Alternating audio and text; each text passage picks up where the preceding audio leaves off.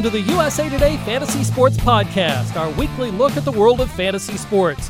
I'm Steve Gardner, and my guest this week is a name familiar to many of our frequent listeners, somebody who's helped this podcast win an FSWA, Fantasy Sports Writers Association Award last year for Best Podcast. It is none other than Tim Heaney, now of RotoWire, ESPN, and Parts Unknown. Tim, welcome back to the podcast. It's good to be back, man. Back where we started, we kind of had a really heck of a run here, and we've been talking about meeting up, for a couple times. Last couple months it didn't work out. Glad it finally did. So good to be chatting with you again. How's everything?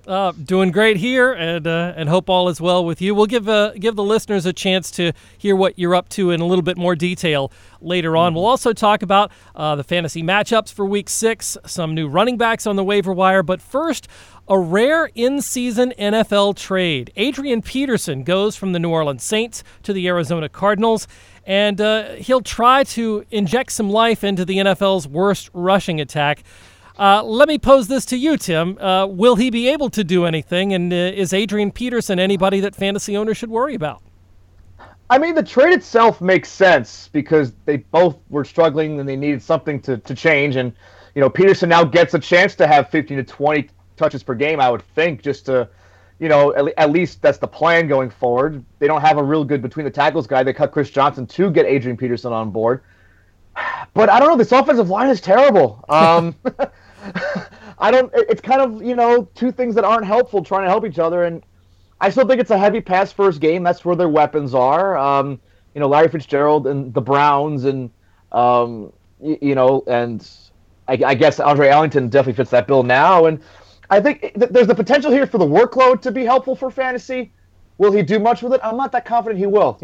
At his age and with the offensive line, he needs a good offensive line to help him create stuff. I don't think this is the opportunity for that, but I get it. You join a decent offense who's going to actually give you some touches. It makes sense. But for fantasy, I hope you guys didn't really, blow a lot of your budget on this unless it was like a really deep league. The one thing I will say, though, about Peterson is that he seemed to need a lot of carries before he gets rolling, and he's better. Even in recent memory, when he gets 15 to 20 carries, could it be that possibly the Cardinals can get him that, maybe get some goal line carries, and he ends up being a semi-effective weapon? Because let's face it, at the beginning of the season, when we were drafting, Adrian Peterson, even in the Saints backfield, was, a 6th-round pick, something like that? So there had to be at least some optimism surrounding him coming into the season, right? Yeah, I wasn't one of those that were taking him that high. I was lucky to get him in a best ball league, I guess, in round 11, so there was no real risk there. Taking him in round 6 with the weapons in New Orleans that were gonna eat into any chances he'd get, that's asking a bit much. At this pace, at least he finally meets that price preseason. Finally, yeah. It was a roundabout way to get there, but yeah, I will say that there's probably more touchdown potential because Ingram and Kamara in New Orleans were really kind of doing better than him at that even. So, yeah, I mean, flex weekly upside is a little bit more certain for him now, I'll say that. Yeah, we'll need to see at least some production, though, in his new environment before we're comfortable starting Adrian Peterson. I think we can agree on that. What about in New Orleans, though? With Mark Ingram there, looks like he's going to get more touches. Alvin Kamara looks like a potential stud flex game breaker kind of a guy. Do you like those guys to have an increase, any precipitous increase in fantasy value with no Adrian Peterson around? Yeah, I think Ingram owners can breathe a bit of a sigh of relief because there's a little bit of redundancy to what he and Peterson could do between the tackles. Ingram could do it better, but now he has less to worry about on that front. And, Kamara was a guy we were just excited talent-wise about. Just the opportunity was kind of keeping him as like a round 10 or whatever pick because you weren't, the weekly expectation for touches wasn't great out of the gate, but this kind of played out exactly how his speculators were hoping. He would just overtake Peterson, render him, irrelevant, whether it be on the team or now, I guess, off the team. So, yeah, Kamara owners should be very excited about this. He's a dual threat. He can do a little bit of each, receiving and running. Yeah, I'm very happy that I own Kamara in one league this year, and I think it's going to pay off soon. There are a lot of good running backs, it seemed like, on the waiver wire or coming into their own if you had them on your bench and were stashing them, with Aaron Jones doing well in Green Bay, Elijah McGuire showing some flashes, Kamara obviously one of those guys, and then Marlon Mack with a big breakout week. Which of those guys do you like best? Maybe for the long term going forward, or the short term for a plug-in this week, or are there any others in that kind of group of running backs that you like as well? Yeah, it's a very volatile week. I was spending a lot of time on the running backs. I'm sure a lot of people were on the waiver wire. I think the most upside has to go to Aaron Jones here. You got to wonder what Ty Montgomery's role is going to be when he does come back. It seems like Jamal Williams is kind of getting phased out, as a third back or whatever. Jones has a little bit more between the tackles ability than Montgomery. I think Montgomery, very elusive still. He'll probably get some passing down work, but Aaron Jones has three down upside if it works out that way. I don't think it will because Montgomery's still good, but Jones could overtake Montgomery and surprise some people. I think McGuire is good, but he needs a little bit more dominoes with the Forte and Powell, injury to fall. And if Forte has to have like an Adrian Peterson type of exit for me to be really excited about McGuire, I think Matt Breida might be third for me just because, the Hyde Breida weekly change of pace, depending on what the game flow says, might be a little bit frustrating. I like Marlon Mack probably second of these guys. Frank Gore looks like he's winding down. I think the Colts might be ready to even make that change in the coming weeks. I think I'll rank them Jones, Mack, Breida, and McGuire just for immediate plus long-term ability. I think we need some more clarification on what the Jets are going to do before I get more excited about McGuire. What about Kamara, throwing him into that mix? Kamara's probably number one because he's a bit safer than Jones right now, but that could flip depending on what the Montgomery role looks like moving forward. Okay, yeah, I thought Jones really passed the eye test in Green Bay's game last week against Dallas. It was, he looked elusive. He looked like he had a burst of speed. I was, kind of thinking, where the heck has this guy been all the season? Because, Ty Montgomery hasn't been that great. He's looked more plodding all through the season. So Aaron Jones, a bit of a fresh air there. And I think, too, Elijah McGuire, he was a guy that I picked up in one of my waiver wire pickups this week because it sounds like Bilal Powell may not play because of the calf injury. Matt Forte is still banged up. So maybe for this week, I might like Elijah McGuire better than any of them. But long-term, I think Marlon Mack is the guy you want to own by week 10. I think he's going to break away from the group and be the guy to own in week 10. Elsewhere, I know Odell Beckham was a sore spot for Giants fans. He has a sore spot of his own as well after season-ending surgery. It's a lost season for his fantasy owners. What do you make now of the Giants' offense? I mean, I would at least buy in, and I know this is trudging on sensitive territory here, but at least you knew that you had Eli throwing to Beckham, and you could count on some of that at some point during the season. Now, I don't know that anybody on that team is fantasy worthy. Can you come up with somebody?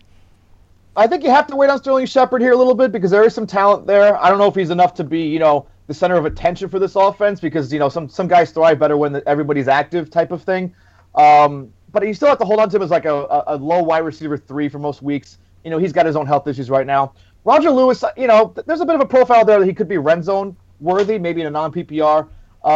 Yeah, I don't know. I don't know if I would run out to get Giants to replace the injured Giants. Definitely like a Marquise Goodwin might be better on the wire. Take a chance with Torrey Smith or Nelson Aguilar instead. The offense seems a bit better there. Internally, Travis Rudolph, Tavares King for the Giants, not really the kind of guys you want to rely on until you see more of them. Maybe you stash them as like a 7th wide receiver if it's that deep a league or something like that. Does this help Evan Ingram then? Yes. I was actually just getting to that. All right. Yeah, I mean, he can move around a bit more for more of the normal tight ends. He can do H-back. He can line up in the slot a bit. I think PPR owners might be able to lock in Ingram as a top 15 tight end many weeks moving forward. So, yeah, Ingram's probably the beneficiary here more so than any of the actual wide receivers, maybe except Shepard, who I think is still worth owning. But still, that schedule, brutal. This week at Denver, yes. Then Seattle coming up, and then a bye after that. you're going to have to wait an awful long time to get anything out of these Giants players, no matter how good they are. Also, one other thing. Did you see the Monday night game? Mitchell Trubisky, his first NFL start. What were your impressions of him? Yeah, they weren't that big heading into the game because the Vikings, daunting matchup for a rookie in his first start. I thought he was okay. Not great efficiency. He got the one touchdown that was tipped to Zach Miller, so you don't want to, read too much into that. But relatively kept the ball closer to the vest. Didn't open things up to too many mistakes. He has very little to work with on the offensive weapons front. Kendall Wright being your number one. Zach Miller being there. A couple tight ends in the system. It's not the year to really judge him fairly, I think, at this point. You need to own him in 2 quarterback leagues, I guess. It's kind of like that fringe 2 or 3 option every week. This Bears offense, besides the running backs, going to be very, very hard to count on every week. But I think the long-term future is still bright for him. I think he's got the mobility and the arm strength to really kind of open up this offense when they do actually get people to help him. Yeah, that was what impressed me, that he moved around, it seemed, very well. And on the touchdown pass, got out of the pocket, made a play. And I wonder if maybe he looks for Zach Miller a little bit, and Zach Miller's fantasy value goes up just a tad with Mitchell Trubisky at quarterback. Yeah, no, it's definitely valid. Leagues where it pays to own 2 tight ends, that's a guy you probably want to at least stash. You're listening to the USA Today Fantasy Sports Podcast, part of the USA Today Podcast Network. You can find us on SoundCloud, on iTunes, on Stitcher, and Audio Boom. And if you like what you hear, please download us, like us, and rate us on all those platforms. And follow us on Twitter at USA Today Fantasy. My guest is Tim Heaney of RotoWire and ESPN. We're going to take a look at some of our fantasy rankings. And Tim, maybe just if things pop out at you or any random comments, we're not going to script anything, at least not the first 20 plays or anything like that. But whatever comes to mind as we go down some of our rankings. And if you disagree, obviously, with some of these rankings, please speak up. We have on the quarterbacks list Kirk Cousins as our number 1 quarterback at home against San Francisco, followed by Tom Brady against the Jets at home, or at the Jets, sorry. Drew Brees is number 3 against Detroit. Aaron Rodgers, number 4 at Minnesota. Deshaun Watson, been fantastic playing against Cleveland at number 5, followed by Matt Ryan, Carson Palmer, Alex Smith, Phillip Rivers, and Jameis Winston. Any of those stand out as exceptionally good, or why the heck are they up there so high picks? I love the Cousins ranking. I had nothing to do with that, by the way. Sure. Okay, Redskins fan, whatever. No, but there's a lot of good to that. I mean, he's coming off the bye. I think there's more work to be done with Terrell Pryor. Connection there could be facilitated. Maybe Jordan Reed gets back. If not, they have Vernon Davis.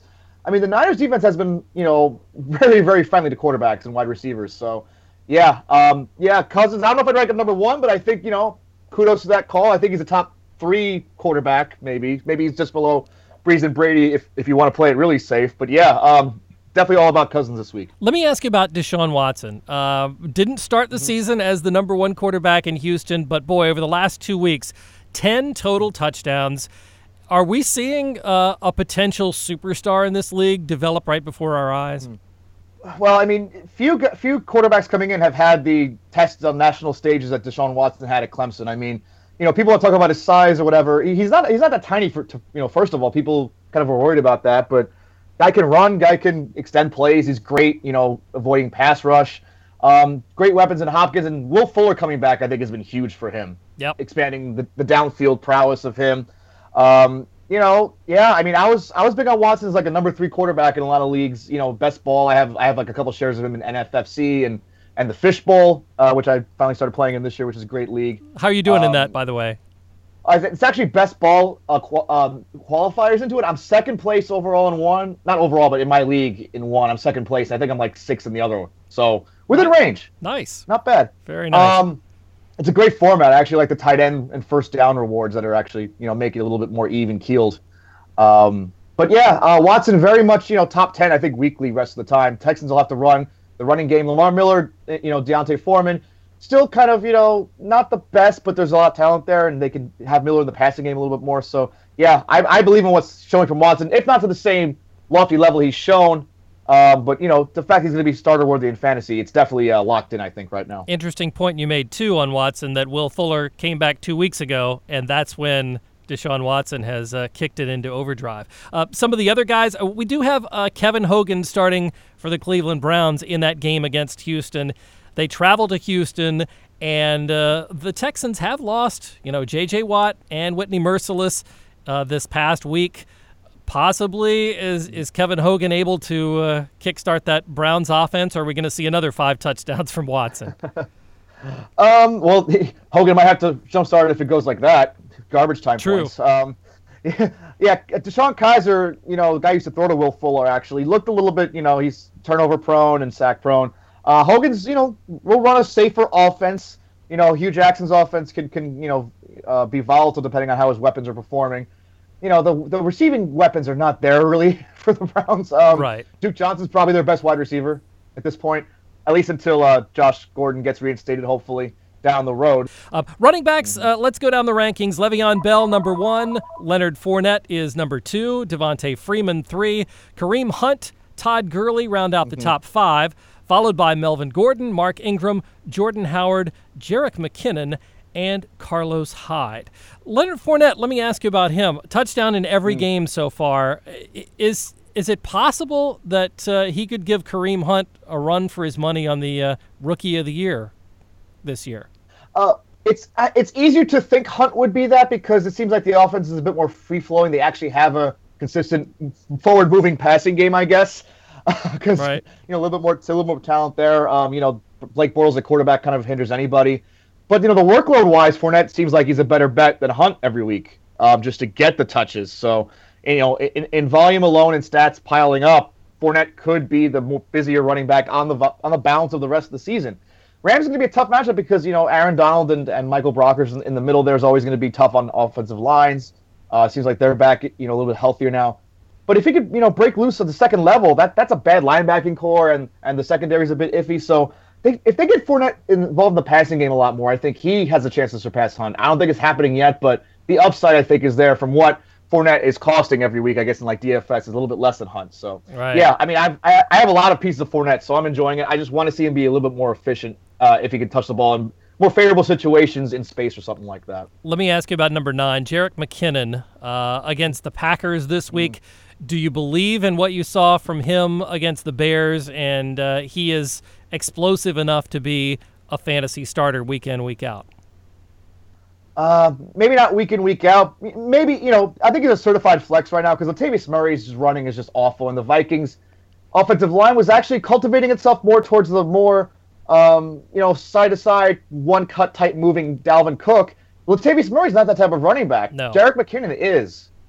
So that's why I like McKinnon a little bit more for the return on investment that it took to get him on the waiver wire. I think there's a little bit more he can do with all of his touches than Murray can. Murray's more of the volume guy, like you said, kind of like a Adrian Peterson type. Needs those sustained carries.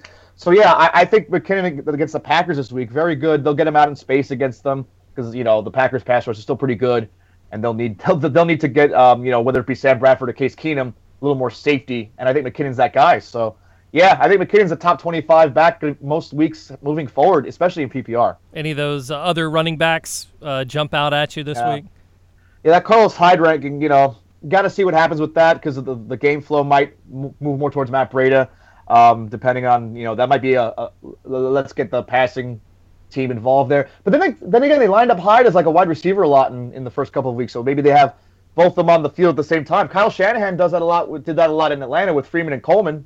Might as well try to do that here to get something different going. Indeed. Wide receiver rankings, Antonio Brown still at number 1 this week. Michael Thomas coming off the bye of New Orleans, playing against Detroit at home. T.Y. Hilton gets the number 3 spot at Tennessee. Devontae Adams is number 4 at Minnesota. Mike Evans is 5, followed by DeAndre Hopkins, Larry Fitzgerald, Jarvis Landry, Golden Tate, and number 10, Michael Crabtree. What do you think? Crabtree, I can't imagine him giving a top 10 performance this week against the Chargers. It's very interesting. The Chargers have some good cornerback play. Trevor Williams and Casey Hayward are tough matchups for them. And, even with Derek Carr coming back, like we said before, it's just not an offense I like to trust right now. Maybe buy low on a Cooper Crabtree to trade for the balance of the season if they mess up after this game. But for this actual matchup, I'm not the biggest fan of that. Maybe a little bit lofty. couple of names not in the top 10 that you would expect to be there. Julio Jones is number 11 this week as the Falcons take on Miami, and Jordy Nelson at number 14. Davante Adams getting the higher ranking, presumably because of his health. Jordy Nelson says his hamstring is fine, but he wasn't on the field during that last crucial drive that the Packers had against the Cowboys to win. I don't know. Those are some iffy injuries for some key players there. Yeah, and especially with Jordy Nelson, he's probably going to go up against Xavier Rhodes. That's the big wide receiver quarterback matchup to watch in this one. Adams going against Trey Waynes, much more favorable for Adams in that case. I think Rhodes follows the main receiver most of the time, so I think that's probably going to be Jordy if he's active. So yeah, I think Jordy's more of a wide receiver too this week. I actually agree with that ranking pretty much. Okay, a couple others. Adam Thielen and Stephon Diggs way down in that game against Green Bay too. Just thought I'd throw that in. Thielen ranks 17th this week, and Diggs 25. Again, Stephon Diggs had a groin injury, I believe, that kept him from doing much of anything on Monday night, and he's got to come back and go against the Packers, who've been surprisingly pretty good against the pass so far this season. Any of those other... Yeah, go ahead. Yeah, I was going to say the Packers' cornerbacks are awful, and they've been pretty good against the pass, which I think the Vikings with Case Keenum could take advantage of that. I mean, they kind of peppered the Bucs a bit. I know the Packers are a bit better on, like I said, pass rush and stuff like that, but I don't know. I think I'd be confident starting Thielen, especially if Diggs is injured and inactive. So, yeah. Yep.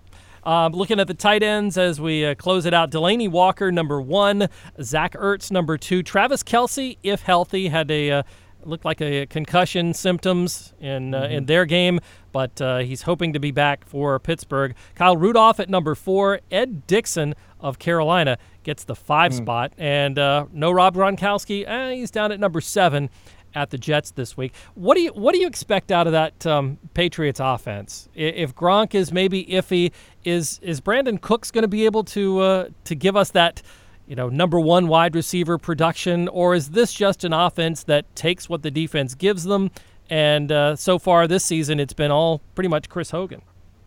I think I could see Cooks breaking out this week. I mean, the Jets have had pretty good pass defense ratings. That this is going to be a test for them. The Brady injury is not to his throwing shoulder, so that's at least a positive. It could affect Brady, with the way he's, trying to protect the ball and stuff like that sometimes, but I'm not really all that concerned about it. Brady's still top 5 every week, I think. I think Cooks tests the deep defense for the Jets this week pretty hard.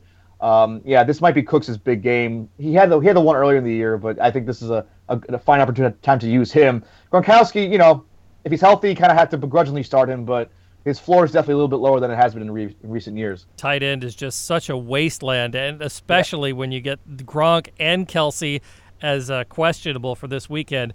I don't know. Have you had issues filling that tight end spot this season on your teams? Well, I've had Jordan Reed in a few leagues. I bought him low, but it hasn't really helped to have that. Austin Seferian-Jenkins against the Patriots, maybe? I mean, George Kittle against the Redskins without Josh Norman. There's possibilities out there. Yep. Maybe those waiver wire gems will pop up and pay off for you.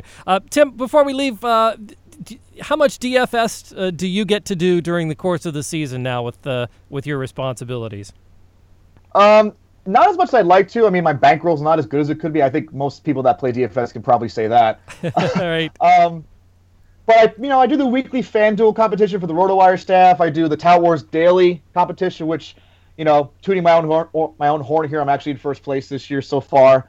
Been very fortunate with some good lineups there. It's all about the stacking. Not as much as I'd like to. I think it's kind of taken a step back from recent years, but still rolling out some lineups here and there. Okay, so without giving away the secret to all of your competitors in the Tout Wars Daily League, any stacks that you may be considering for this week? Well, I think you kind of have to consider the Deshaun Watson, DeAndre Hopkins stack. It might be a weekly consideration moving forward. Facing the Browns, it's always a solid combination there. Then you have, maybe if you want to take the chance with the maybe, if you really want to go crazy against the grain, you can go with a Kirk Cousins, Terrell Pryor stack. That's something that's pretty interesting. They spend the bye week working on some things. Maybe that actually translates into something. Yeah. There's always the Drew Brees, Alvin Kamara, Michael Thomas stack against the Lions coming out of their bye. That's always an interesting one. A lot of options you can go with this week for that. It's for the GPPs, you always want to go big with kind of finding those vulnerabilities. Indeed. All right. So before we close out, then Tim, you've been doing a whole bunch of stuff. Let the folks know exactly where they can find you and what sorts of things you've got going on these days. Okay. You guys can find me on Twitter at Tim_Heaney. RotoWire, I run the social media. You can find us at RotoWire and on Facebook.